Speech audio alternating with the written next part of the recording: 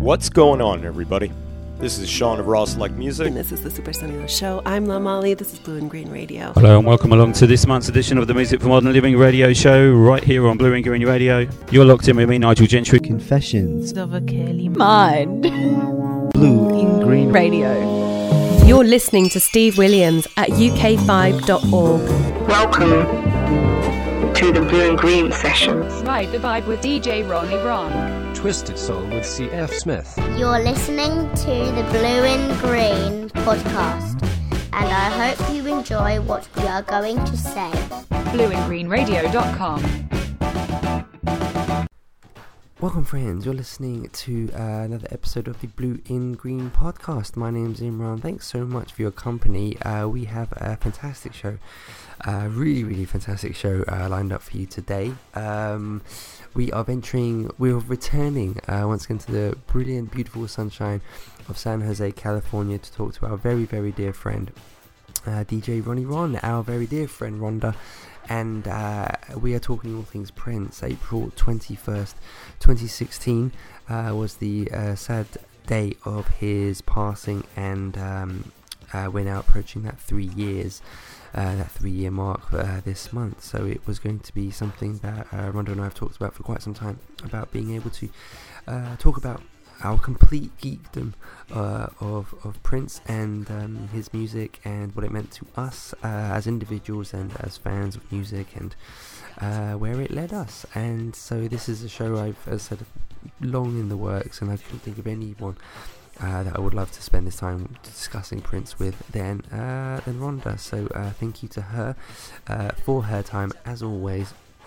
I think every time Rhonda and I do get together, this is the third time that we've presented a show together, and to just talk music and such. The conversation always veers to Prince, so it's another reason for us to just let it all go for the entire length and the entire duration.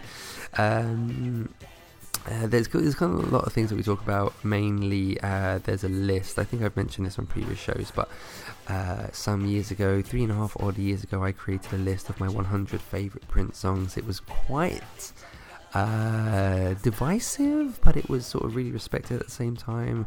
It was welcomed, I think, on the org, on prince.org, and it was, I don't know, applauded, dissected, respected, mocked on OK Player as well. So it did the rounds, and the accompanying mix did some wonderful things as well. So I'm very proud to have done that. And one of the bones of contention, and I hope I won't lose you guys instantly by revealing this, but one of the bones of contention was that Adore was missing from the list.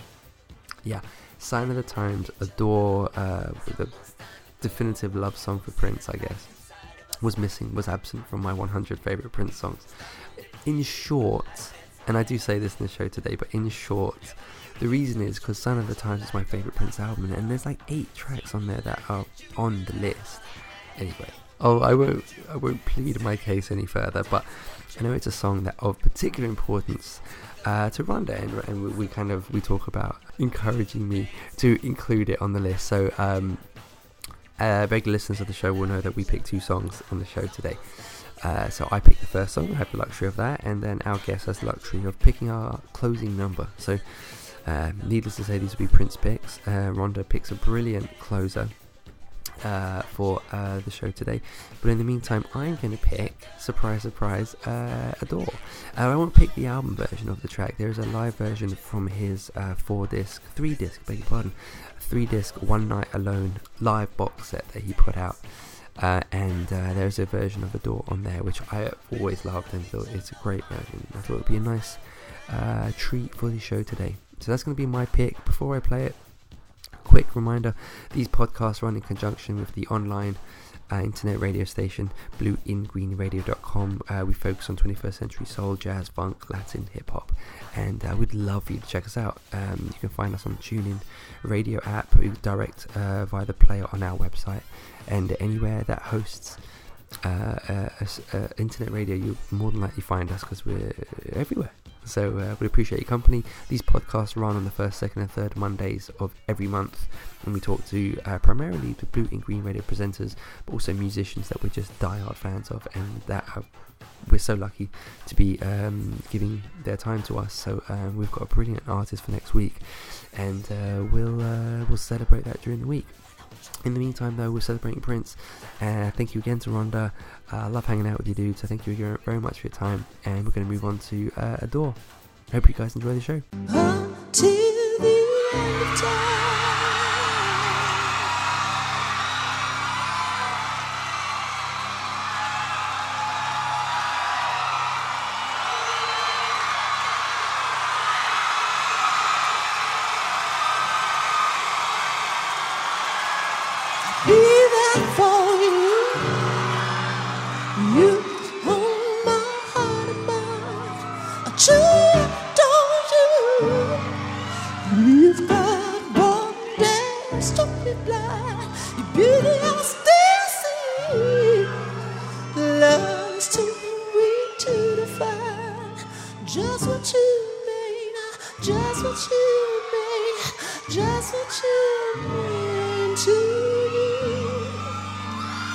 From the first moment I saw you, I knew you were the one. That night I had to call you. I was rapping until the sun came up.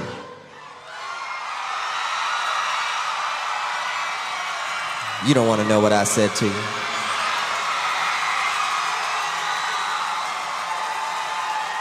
Telling you just how fine you look in a bud, you are a sex.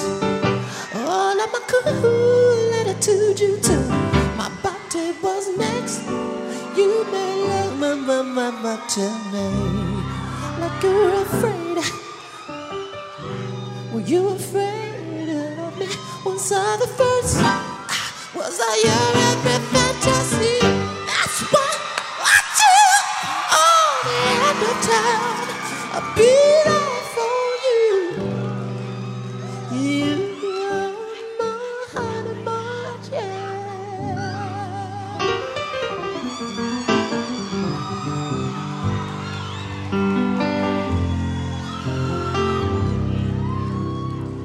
When we be making love,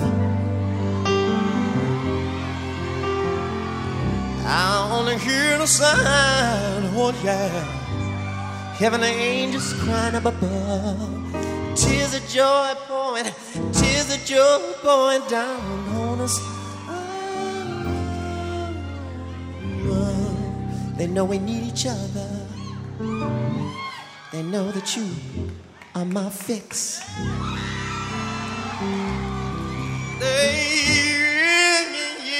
You know I ain't cheating on you, baby. They knew this is serious. This condition I got is crucial, baby. You can burn up my clothes. You can smash up my. Uh-oh.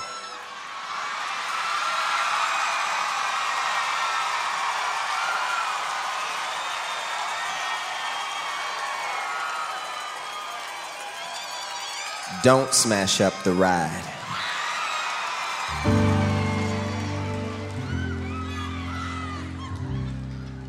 You smashed up the ride.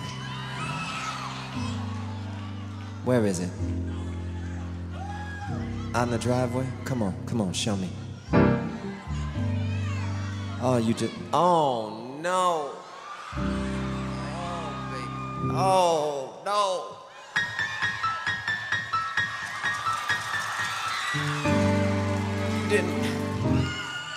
You didn't smash up the ride, did you, baby? No, it's all right. Don't cry. Come here, it's all right. I'll get you another one. Yeah, yes I will. What kind you want? That's a little expensive now, come on. All right, anything you want, baby. Nothing, babe, nothing could compare to your lovely face. Do you know what I'm saying to you this evening? I'm just trying to say that until last long time, I'll be there for you.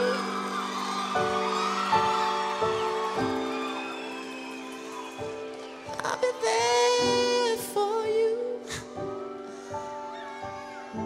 I wanna show you things, baby. I wanna show you things like no other. I wanna be more than your mother. I wanna be more than your brother. I wanna show you things, I wanna be your lover. Kidding yourself because the guy who really loves the music, that's what he's doing.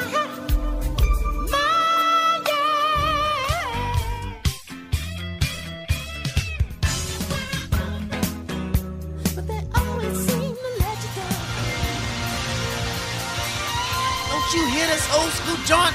Don't you ever touch my stereo.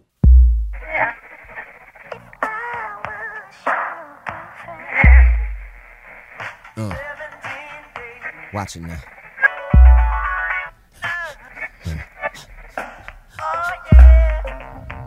Rocking you coast to coast. Hips and lips, chips and whip. So this is really exciting. This show that we have today. I feel like this is a really super long time coming, but B, I feel like we've done it twice already. Yes. because obviously this is the third time we've recorded a show together, and which makes me very, very happy because I thoroughly enjoy spending time with you, talking music and just hanging out. But the conversations always veer towards Prince, which I really enjoy. So now this is the first show that we're going to really just sort of let our fandom loose to kind of commemorate what will be the third year of his untimely passing. Right. So this is super cool to kind of spend this time and just let the Prince geekness flow. Yes. And now I'm going to hold off for at least another 5 minutes so we can say we at least went 10 minutes without talking about a particular song. Yeah. Keep our record going. We can go 10 minutes. We can do it. We'll see. So anyway, let's kick things off with Adore. No. It didn't work.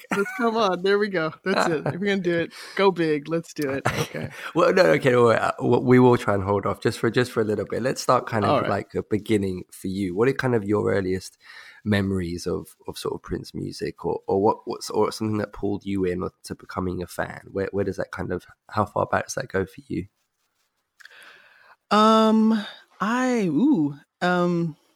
High school ultimately. The first song I heard by Prince was the one that drew me into him, which was DMSR. I remember being over at my mom's friend's house, and one of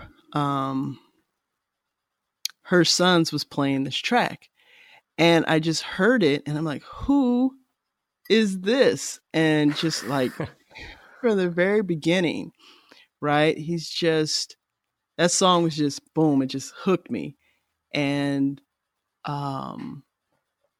it's amazing, right? Because I was listening actually to it today to prep, myself up for our conversation, and just, you start listening to one song and then another, and I'm like, oh wait, remember I have to talk to you, so stop. So but it's really, when I listen to that song today, it's just a really funky track. And what's really interesting is that I listened from the beginning because I'm really into how artists hook you into listening to their songs, right? And you don't even hear him from his lyrics, him singing to you until a minute in. So he's figured out a way to hook you and keep listening before you even hear him start to sing that song. And I'm really impressed about his ability to do that. And then when you listen to it, when he starts to sing, it's not like, R&B at that time. They like to smooth you into getting up and dancing and stuff like that, right? Like if you listen to like Kool and the Gang, Get Down on It, and they try and, get your back up off the wall, right? To dance, right? Right. Whereas with that song, he's like commanding you, right? Everybody get on the floor. What the hell did you come here for, right? He's provoking you, challenging you, right? And so it's just, when I go back to listen to it that way, I'm like, yeah, it's really it's an awesome track. Is the 1999 album one that you particularly gravitate to as well? Yeah. Well, yeah, because I went back and I looked at all those tracks. I'm like, oh my God, 1999, that one. Just Something in the Water for me is probably my far and away my favorite.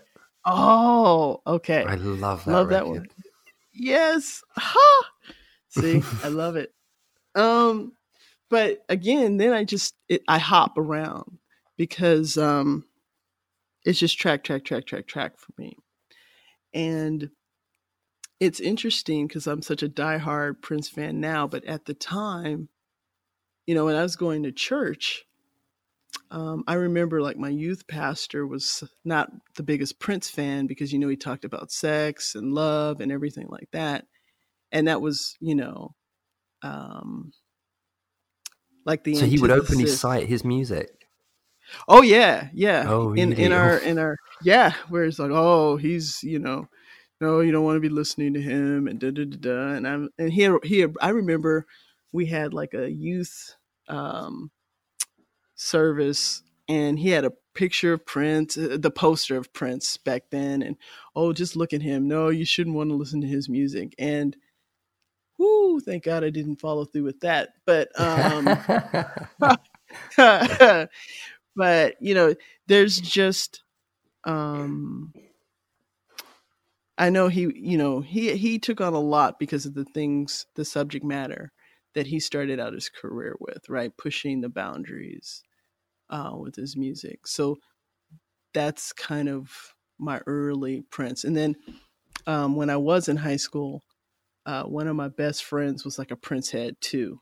And I mean, really diehard Prince, Vanity Six, The Family. So everything he could listen to and get his hands on. So then I really, really, really started getting The Time, everything, So yeah, most of my high school life, there's a huge chunk of it that was Prince.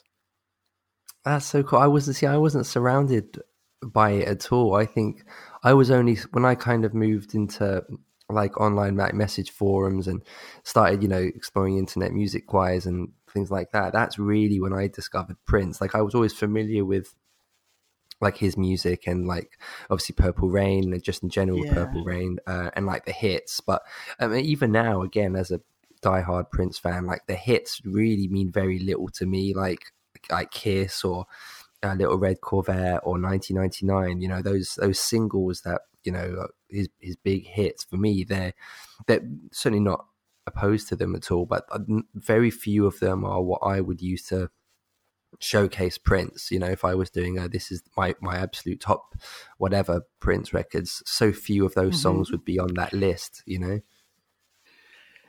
Well, you put out your top 10, so oh yeah, I did. Well, 100, yeah, I did. I know it's the top 10 that we gravitate toward, but yeah. And I think to his credit, the fact that we can have this conversation and someone can be into his hits, and then from your perspective say, yeah, those are great, but he also did this, right? Like Madhouse, where he's doing jazz and he just all the time as well, yeah. It's just, as a musician, his craft, it's amazing, right? It is, isn't it? It's was there a sort of is there a definitive kind of Prince era? I know that a lot of people tend to say that 80s Prince for them is sort of the be all and end all. I know his 90s output is sort of can often be a bit derided for various reasons. But I mean, is there are you kind of like, yeah, classic 80s Prince is absolutely where it is for me, or?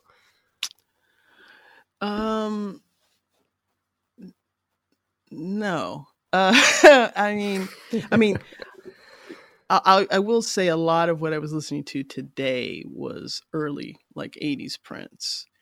But I was listening to Damn You and Shh, and I just appreciate more his musicianship. And I think the fact that I've seen him live and I was just hooked on his creativity, that I just liked, that he could push his music in such a way, right? That, I mean, even, there's like bootlegs too. So, there's ones that, I don't, no, it's not isolated just to that. So, but I do really appreciate his funk. Go ahead. Yeah, no, I was just going to ask about his 90s stuff, because the 90s are kind of a weird era, I think, for a lot of people with him. I actually love a lot of his 90s stuff, but I think it's my first album, my first Prince album was actually the album that's widely kind of regarded as his worst release, which was New Power Generations, the New Power Soul album. And I remember buying it on a cassette. It was on in HMV in like a bargain bin, and it was just there. And I thought, I don't own a Prince album, let me buy this. So I bought it, and I enjoyed it. There were a few songs. There's 3 songs, even now, which again from my list they're on there because they're quite high, which are Wasted Kisses, Come On, and The One. And those are 3 incredible songs. So I could never say any album with those 3 songs is, really, really, really bad. But that was my first Prince album. And, as a highlight of his 90s, that's, again, widely regarded as his worst effort. That's what fans seem to declare. And they don't like his kind of forays into hip hop and swing beat and things like that. So then the name change as well happened in the 90s, which I guess kind of all make for a strange decade for him. But I think it had some great stuff. You mentioned Shush from the Gold Experience. I mean, that has my second favorite Prince track of all time, which was I Hate You, which is a masterpiece of a song. Yes. Masterpiece of a song. Yes. Oh. Well, I picked Shush because I loved like the drum intro, right? Yeah. It's got this big bang of an in, and then he just shh and breaks it down into this love ballad. So I loved how, the idea behind that. But yes, I loved I Hate You Too. That one's good. I was going to listen to that too, and I'm like, oh, okay, you're running out of time, kid. Stop. Because really it was going really quick. Brilliant. Fantastic. Right? What 90s stuff in general? Like, were you a fan? Are you not? Or well, I think because you were talking about some of his battles and his dealings with Warner, which we touched upon a little bit earlier in our conversation, but I think that had a lot to do with him understanding the need to control and own his work, his art, and, really being told he doesn't, he didn't own his masters. And his fight with Warner, I think that did disrupt, from a fan perspective, it might have, but it also can push you to be very creative. And then, when you went through the Symbol years, and at first nobody really understood, like, why you're going to be the Symbol, and ha ha ha, and they made fun of him and all of that. And they didn't really know that it was actually a clever way to stick it to Warner, because how can you sue someone whose name you can't pronounce, right? which is a clever idea when you think about it now. But at the time, it was this, this thing they mock you first before they find out your genius. And I think to see his battles and the accomplishments of what he did to help artists see the importance of owning their work is also why it's like I don't not like. I love all of his stuff, is what I'm saying. Black Sweat, love that. I'm like he'll pull out a track on you and it's just hot. So it's like no, hip hop. So I think for him, when you're talking about one of the greatest musicians ever, right? I mean, multiple instruments that he can play, right? And so when you look at it that way, and then he looks at hip hop, he's like, why don't you go pick up an instrument? Not understanding, or maybe he did, but he's still fighting for the purity of musicianship, which I respect. But when you take it out of schools and kids don't have access to that, the fact that we could still go through our parents' collections and take from those snippets to create masterpieces. We were talking about Jay Dilla before. I think that's where he had his problem with hip hop. And it doesn't always, like the roots, like later I think he saw really how he could infuse his talent with hip hop, right? Right. But that wasn't at the beginning. So if you're a musician and you're looking at hip hop and you're fighting, hey, quit sampling. And, we had that kind of battle, right?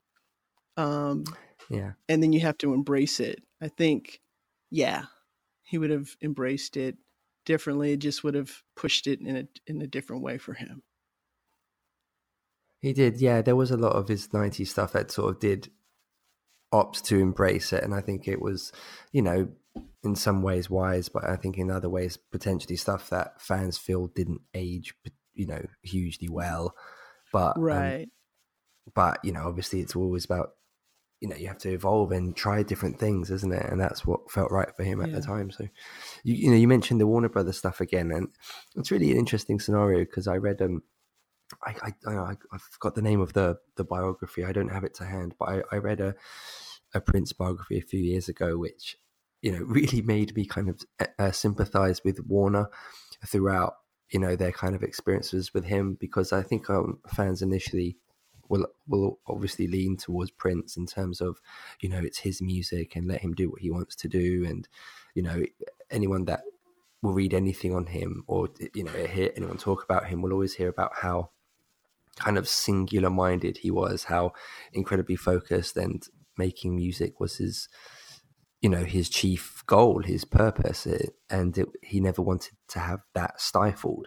And I think with the Warner situation, that was sort of the person who mentioned this in the book had this really kind of interesting and objective way of saying, well, Prince, or he wanted to make just music constantly. He wanted to make music, so he would turn in an album for which he's been paid for, and then Warners are like, great, so now we'll follow through with the typical model for a mainstream record, which is we'll go for maybe 3 or 4 singles, we'll promote each single, we'll do videos for each single, then we'll go on tour, and then after, in 2 years, we'll have another record. But by the time Prince has almost turned it in, his first record, and the first single's being prepped, he's got another record done. And he's like, here you go, here's my next album. And they're like, well, hang on, we've not recouped anything on the one that you've just turned in. But to Prince, he's like, well, that's old. I've moved on from that record now. I want to focus on this record.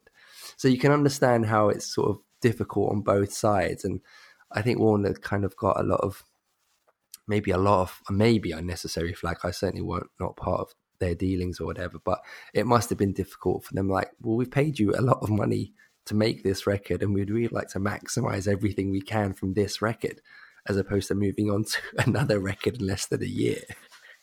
Oh, well, I mean, yeah, you can look at that from Purple Rain, right? Right. Which is one of the prime examples, right? That, it blew up, right? So now they finally have an album where they could recoup. We'll look at it from their side. But the problem is with the record industry is once you get a hit like that, they want you to keep making that.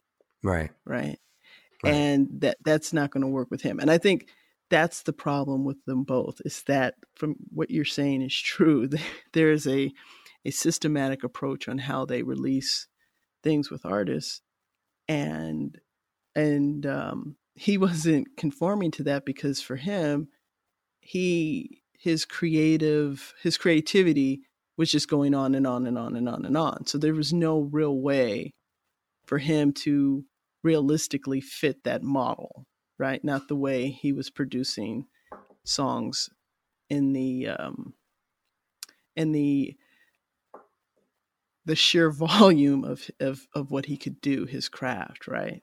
Mm-hmm. So, but if Warner had their way, he'd still be making Purple Rain, reggae. Right.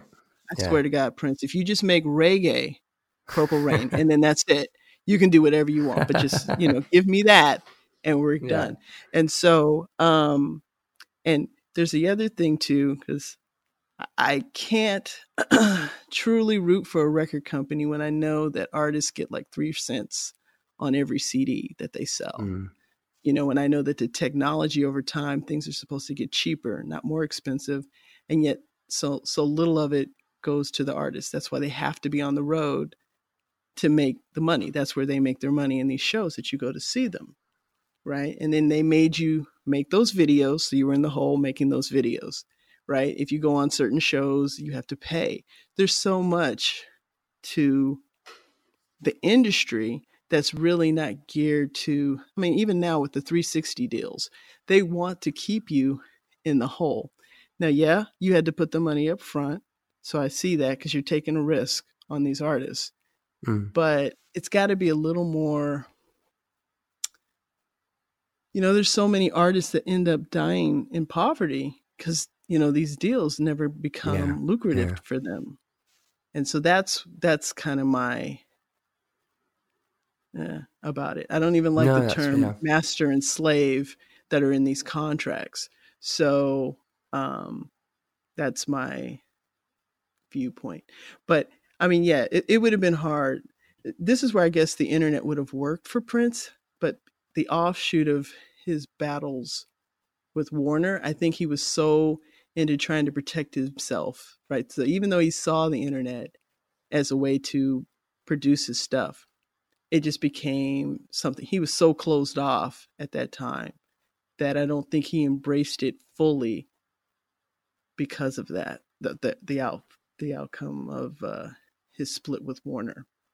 Yeah, I think we talked about this before, that in terms of, you've said 2 key phrases, I think, about him embracing the internet and about sort of that sort of record label model. And I think he was such a, subsequently when he left Warner Brothers, he was like the hottest independent artist that there was for a long time.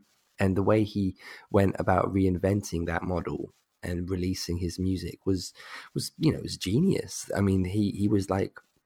He was genuinely a pioneer of the internet in terms of even just from the MPG Music Club and releasing his music, sort of putting it up there and saying, well, you come to me direct and you can get it, So even that's Bandcamp, Yeah, right, exactly, right. It's and then when he went on to all the ways he went on to sort of subsequently release his albums, like when he did the 21 Nights in London, if you bought a ticket, when you go to the actual gig, you're handed the copy of Planet Earth and they counted as album sales. He did the Indigo Nights album.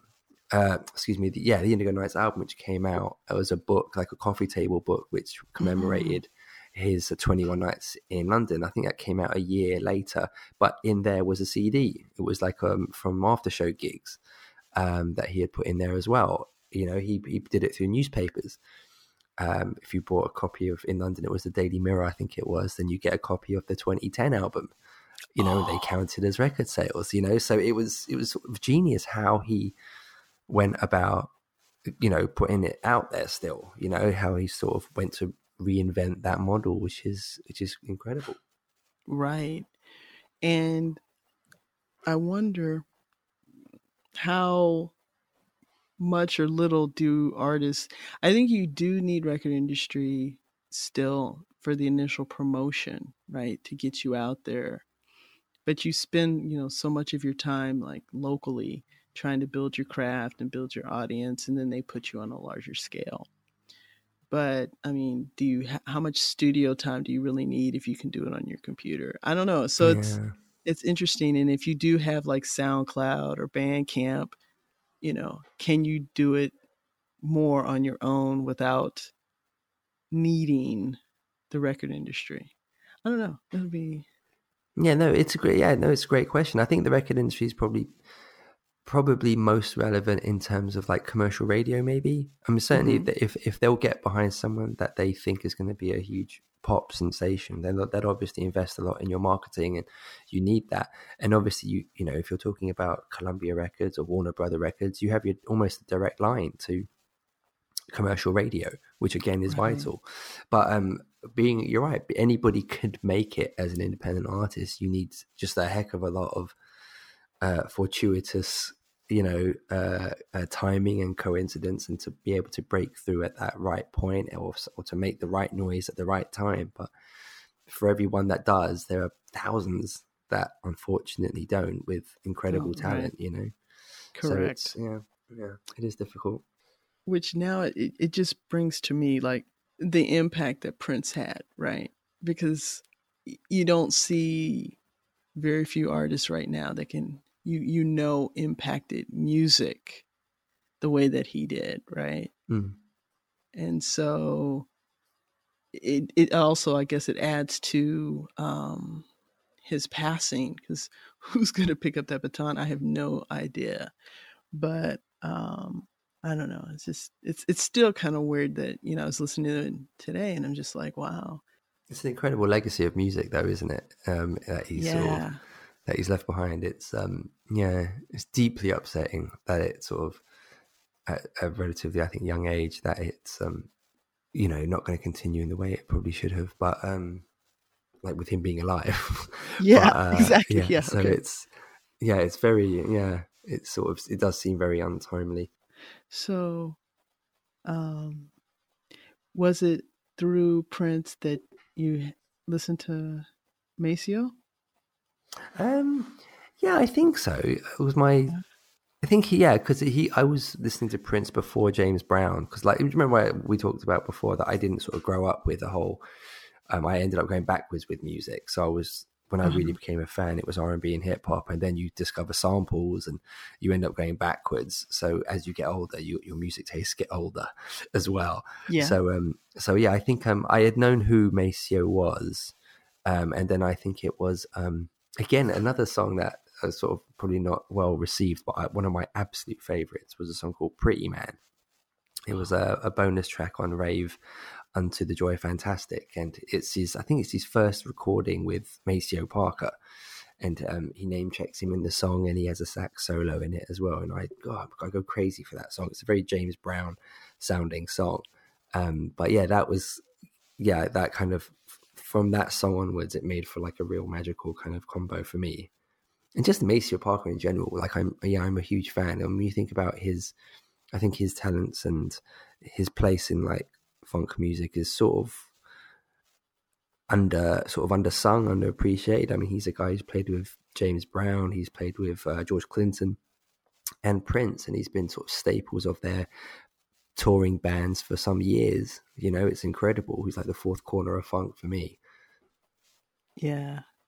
See, and you bring up a good point with him and funk, because I play the bass and that's right, percussion, and I love the bottom. And by default, that's classic funk is the bass, but James Brown, it's the horn section, it's everything is really the funk. So it's not just the bottom, it's everything. And the concept of the one, right, which Prince carried in his band, where you have the 4 counts, the 4 beats, but on the one you got to bring it, your note, you better bring it, it better be hard, it better be funky.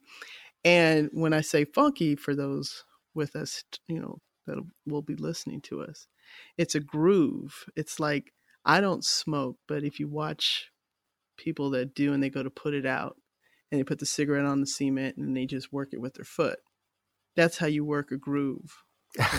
What a brilliant comparison. That's excellent. Right. And you just, with the hip, you just push, you get that groove into it. And that's how James Brown would work a groove. Right. And so when I listen to funk, I miss my horns, right? Because right now, I want all of it, because that's James Brown. That is funk, everything. And then, but on the one, I don't care what you're doing, those other three notes, but on that first note, you better bring it strong. And yeah, and so I'm glad that you brought that up, and your love for him. To follow on from that, which is exactly the point. James Brown, I remember reading in his biography as well, where he talked about his music, in terms of the vocal was never the lead. For him, it was the groove that was the lead. Do you know what I mean? And everyone had to play their part around the groove. It wasn't, because when you think about a lot of James Brown music, he wasn't the focal point at times. He could just sit quietly and just let the music play for 6 minutes, because that was the focus of the song. That was what it was about, and I think that was very much carried over. So when you talk about like DMSR and Prince not needing to say anything for over a minute, it's very much that same thing. Yes, right? Okay, so now I told you I had read about Berry Gordy, right, in Motown. Oh, yes, that's right, yeah. Right? And so, because we're talking about this ties into that, right? The concept of the hook, right? So I got to give you something to hook you in, right? So when you think about a writer, they have, as long as it takes that reader to read to convey their thought, right? So let's just say it takes a day, because it was so good I couldn't put the book down, but I have you for a day. If you think about a filmmaker, the filmmaker only has you for hours, because about 3.5 hours you start getting agitated, and even if you like the movie, you're like, is this going on? So you've gone from day to hours, right? Mm. But music, I have you for minutes or even seconds. So I really have to get a hook. Music. So now when you talk about James Brown, that beat, that groove, I got to get you with it. I got to hook you to it, right? Ba-dum, ba-dum, ba-dum, and they just find a way to put everything together, make it like that so they could work it, and then you just get sucked in. So it's like, I don't know. I'm sorry you let me geek again. So yeah. No, this is exactly what it's for. No, I completely. It's incredible. I mean, I've never made music or anything, so I could never, sort of discuss the intricacies, like you say, of doing it. But you're absolutely right. It is. You like you say, when you have seconds, that's exactly right. Particularly in this day and age, because if you're flicking through something online, you'll play it and think, 3 seconds, and you go to the next one. It could be that quickly. So that you're absolutely right. It has to sometimes grab you instantaneously. And, some people are just masters at that. Right.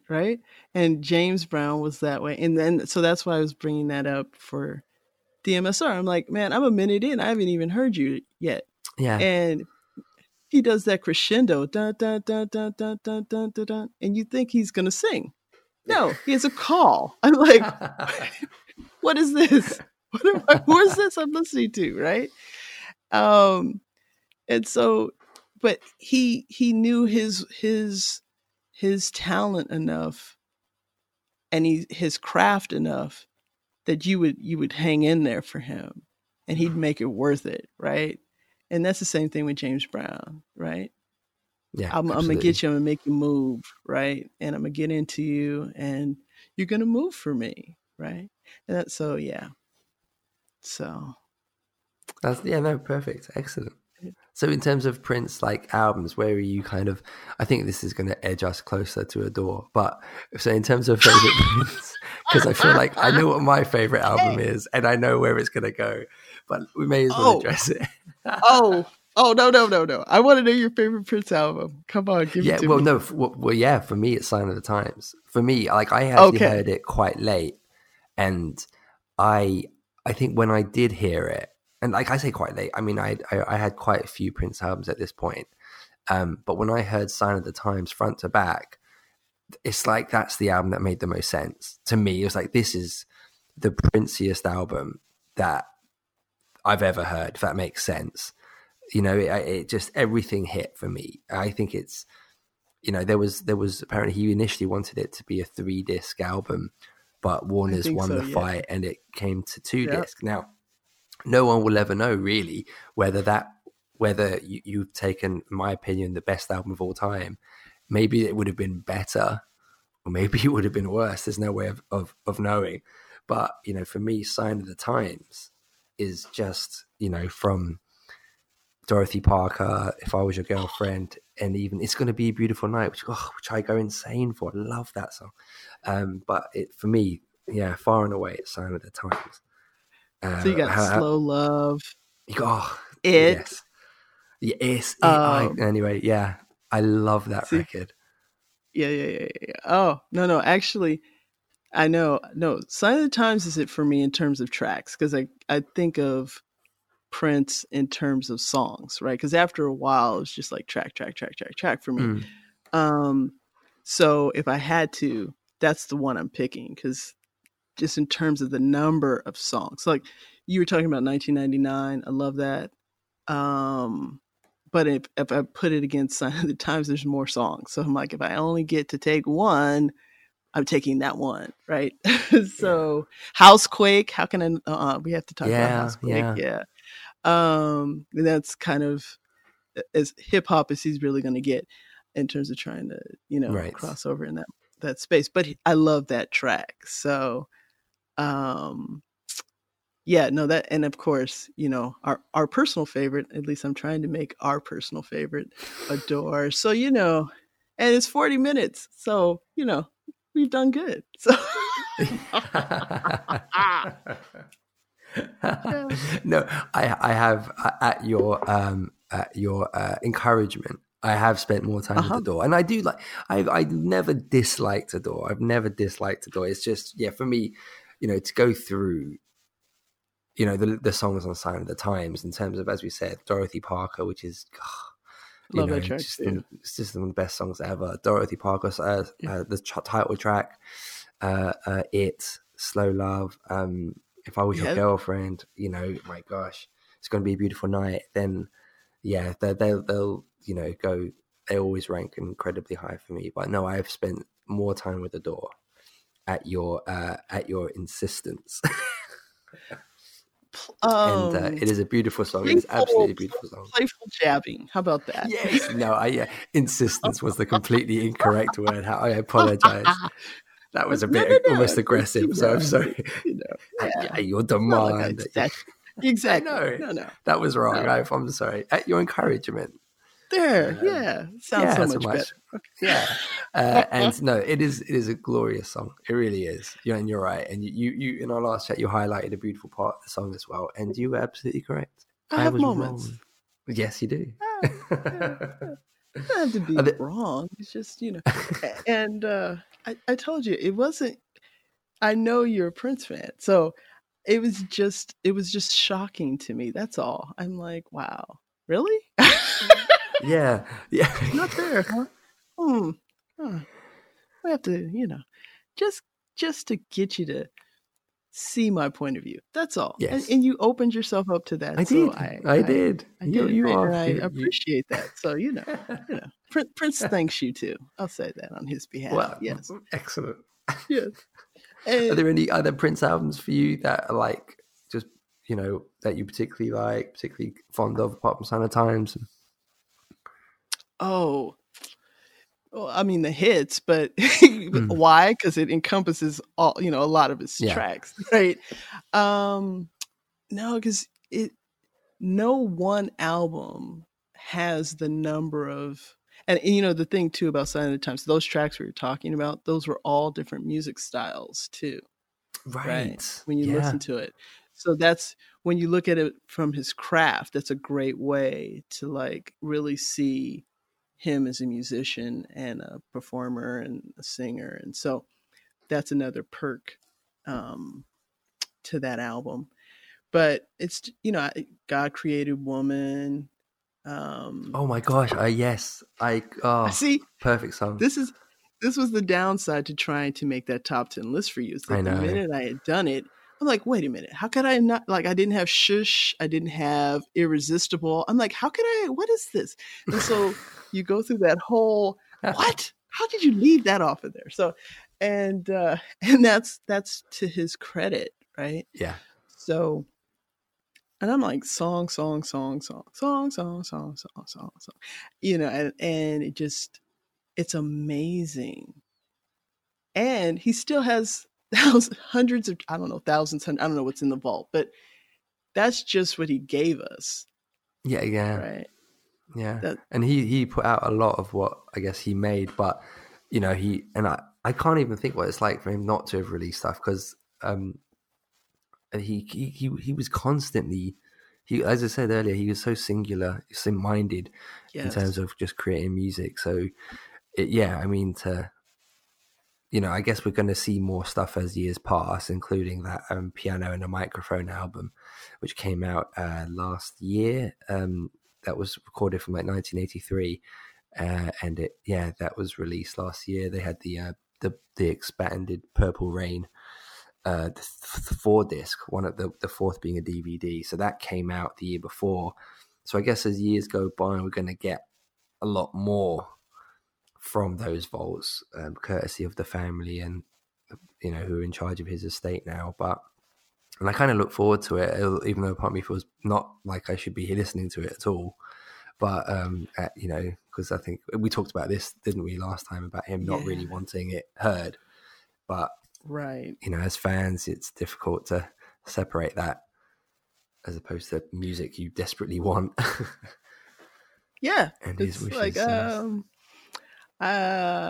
I'm gonna buy it, I'm gonna listen to it, so I'm not gonna pretend that I can't. Oh no, I'm gonna be a purist and never again. No, that's a lie. That's a lie. So it'll be interesting because like the early pieces, sometimes when you hear an artist early in their career and then you go back to their music, does it age well? Meaning it sounded great when it was released, but later on, right? And I'd like to hear more of his jazz, right? Because and I love his funk, I do. But just to see how he pushes his music in a different way, even though Around the World in a Day wasn't my favorite, to see that he could make that album just, like, wow, right? And it has to be kind of hard to be like a musician with him. And he has you in his band. He's like, I need you to play like this. And then you think you're doing it. And he's like, no, this is what I need. And you're like, oh okay. So...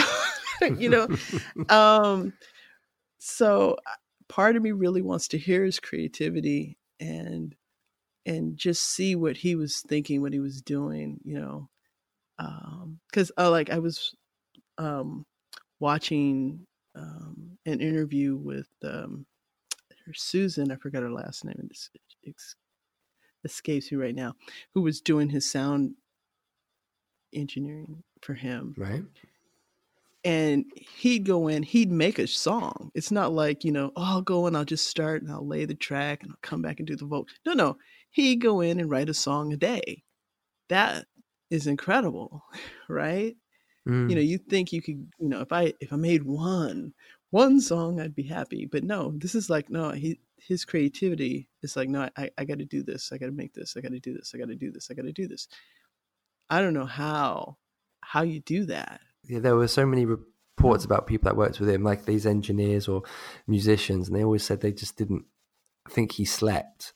It was just constant. And there was a really cool 1999 story about when they were making that album. It got very, I forget some of the details, but it was something like 2 a.m. And the bands were like, okay, well, we're going to, pack it in for the night. And we'll be back first thing in the morning. And it was something like from 2 a.m. They came back at like 9 or something like that. And then when they came back, he said, listen to this. And he played 1999, the song. And they said, when did you do that? And he said, when you left. You know, it was like, can you imagine that? Like, they've obviously been playing for so long, we can't function anymore. But that's when he went on to make his, in that gap of when they needed rest and sleep, in that few hours, he then went on to make one of the most iconic songs of his catalog. Isn't that insane? Yes, this is what I'm talking about. This is why I'm like, Warner didn't know what to do with him. That's what the problem is, right? Because this is who you have as an artist, and I see what you were highlighting, right? I invested in you, and I'd like to recoup, but you're dealing with someone that could just say, well, I had 2 hours and I made this song, and and he's probably really cool about it. Yeah, okay. Do you like this? Okay, and because you don't know yet how the fans are going to react, and yet, boom. This thing just becomes, this iconic song, right? And that's exactly right. Yeah, yeah. But again, I'm not fighting the corner for Warner Brothers or anything. It sounds like I am, but it's like, no. in their defense, that was why they gave him Paisley Park Records, because it was like, let's try and channel this creativity into other artists, and that was what it was for. That was why they I don't know who came up with the idea, but that's why they were so supportive of it, because they said, right, well, if you need to constantly make music, then let's make some new stars. But unfortunately, I think he probably, the same way he lost interest in an album once he turned it in because he had done a new one, I think Prince was that way about his artists as well. Where he would, here's an album by so and so. Right, I've moved on now, and I'm on to someone else. And it's like, well, what do they do now? It's almost like Diddy's making the band, right? You bring in somebody and they're done. So, and I think it's almost like when you think too quick, right? And how can anybody keep up with that speed, right? It's very. I don't know how to really explain that. I would find it fascinating if they ask you if you could pick 3 people to have dinner with. I would love to pick his brain now, right? But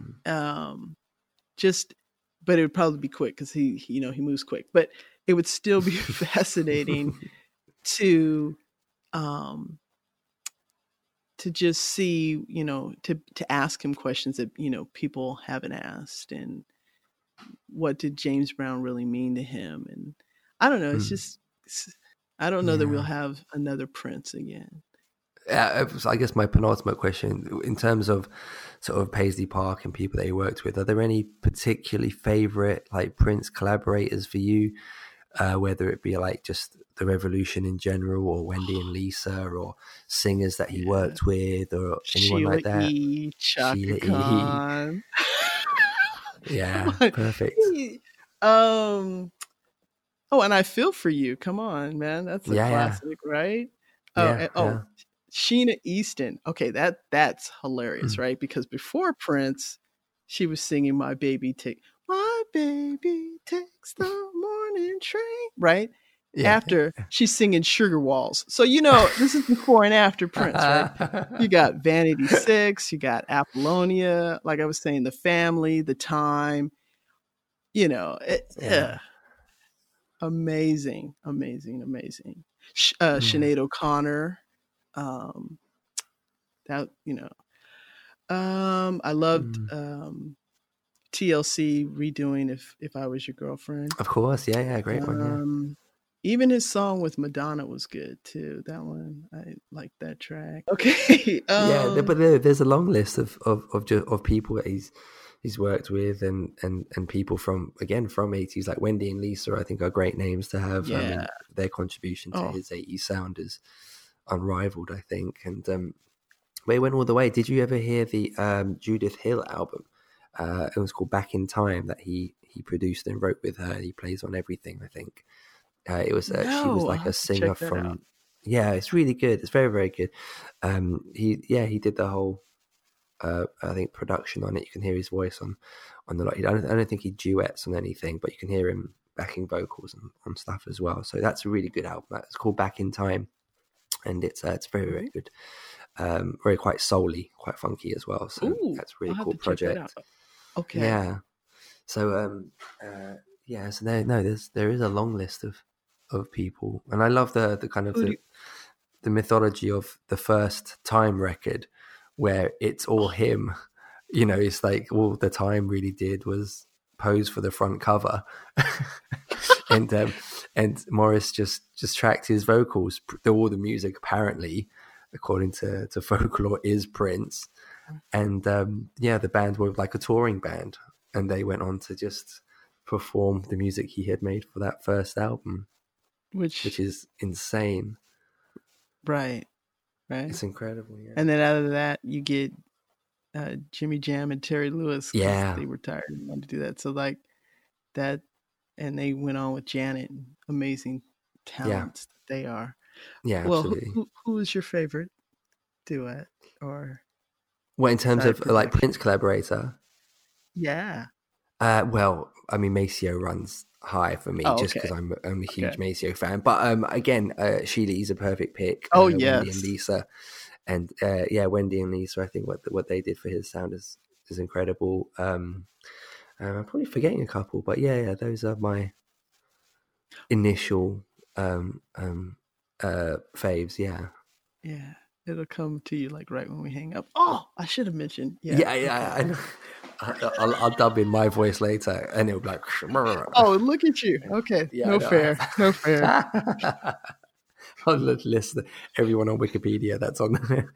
Exactly. Yeah. So again, for our go home song, I imagine you've picked a great selection. Oh, this one. This is the first time I dreaded the selection. I mean, we just talked. I'm like track. How am I going to pick one? I know you got to pick one. You got to pick one. At first, I was diehard. I was going to go with DMSR because that was the first one for me. That's a great pick. Yeah. And then I was like, well, what about? Sometimes it snows in April because when this will be shown, it'll be going with that theme. That's beautiful. See, this is what it was. And then I went against both of those selections. And exactly. I'm going to go with the Purple Medley because if there are those out there who have not heard Prince at all, that's a great ensemble. It's like a great smorgasbord of his songs that he mixed himself and made. And you get to hear snippets of some of his classic songs. And I felt, okay, and it's what he put out there. He's like, if you're going to hear a little bit of what I do, this is me. And so I decided, okay, that's going to be my pick. Perfect. Okay. Yeah, no, that's perfect.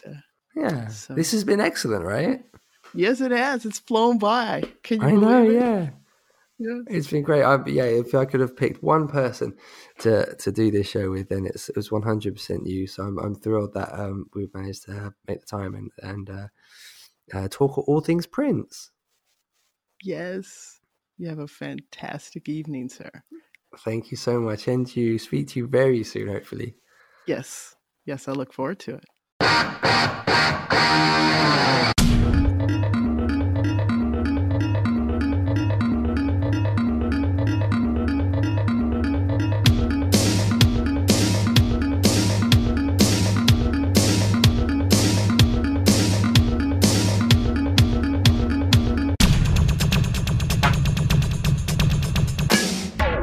Keep busting.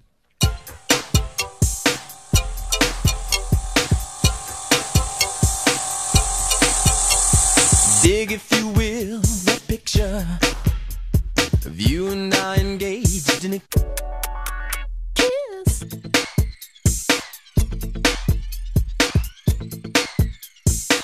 You don't have to be beautiful to turn you on. Maybe we can make babies. Maybe we can make some time.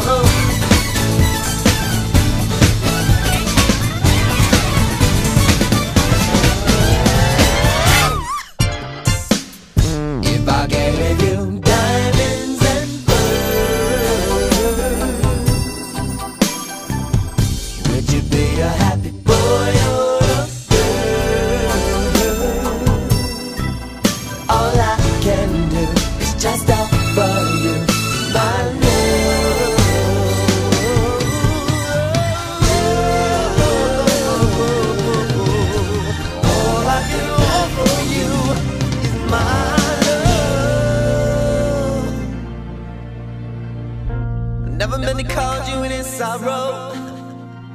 Never meant to cause you any pain. Only wanna one time see you laughing. Only wanna see you laughing in the purple rain. Dearly beloved, we are gathered here today to get through this thing called life. Sexy dancer, I want your body, want your body. Sexy dancer, dance. Sexy dancer, I want your body, want your body. Sexy dancer, dance.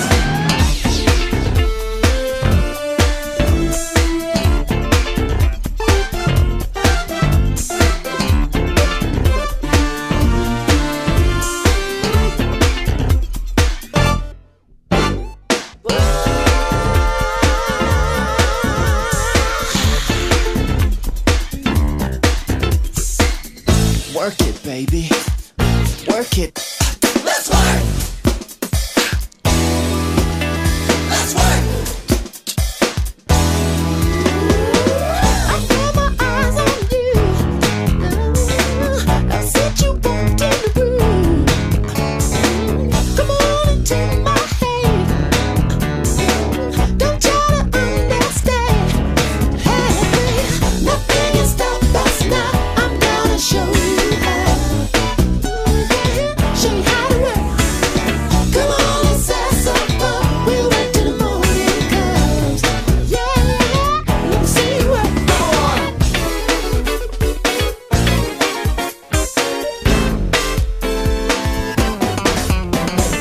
Every Friday night I call your ass up on the phone. A different voice answers and says you're not at home. If you think that I'm some fool, I'll go for that silly line. Honey, put down all your money, you win every time. Oh, irresistible bitch, I love the way you walk. Irresistible bitch, I love the way you talk. Irresistible bitch, I love the way you kiss. Ain't ashamed. I wish I could resist. I'm trying to pressure you, baby. All I ever wanted to do, I wanna be your lover. I wanna be the only one that makes you come right now. I wanna be your lover. I wanna turn you on, turn you out, all night long, make you shout. Ooh, lover, yeah. I wanna be the only one you come for.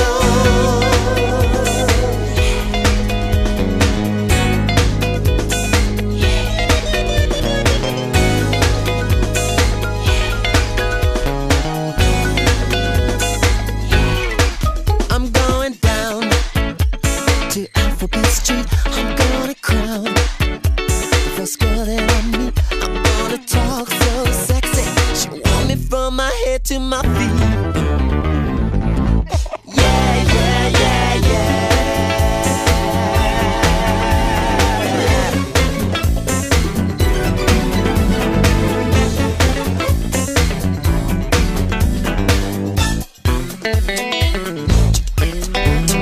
Talk to me, lover, come and tell me what you taste. Did your mama tell you life is too good to waste? Talk to me, lover, come and tell me what you taste. Did your mama tell you life is too good to waste? Too good to waste, too good to waste. Did your mama tell you life is too good to waste? Love come quick.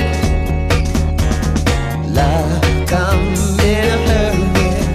There'll be peace in the time of tonight.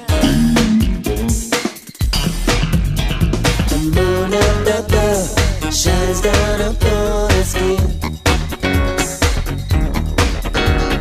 whispering words, the scream of outrageous sin. That's what we are. We all wanna love inside.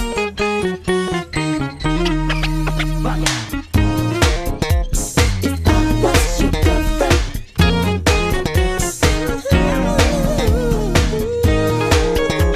if I was your girlfriend, would you let me wash your hair? Could I make you breakfast sometime? Would you let me pick out your clothes? Would you let me drive you to work?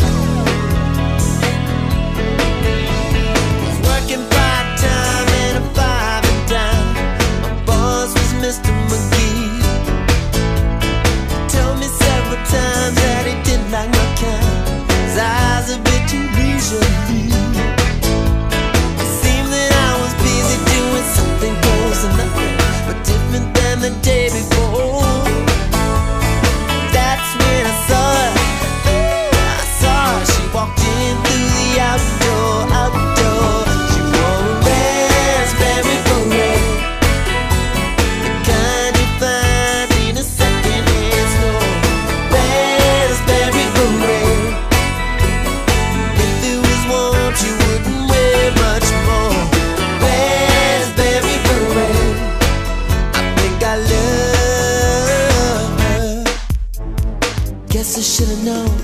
The way you parked your car sideways, it wouldn't last. See, you're the kind of person who believes in making out once, love them and leave them fast. Guess I must be dumb. She had a pocket full of horses, Trojans, some of them used. But it was Saturday night, I guess that makes it alright. You said, what if I got to lose? And honey, I said, little Corvette, this is it. Time for you to go to the night, y'all. You will hit, 'cause you got the burning desire. The kind of girl you wanna teach. She's a peach.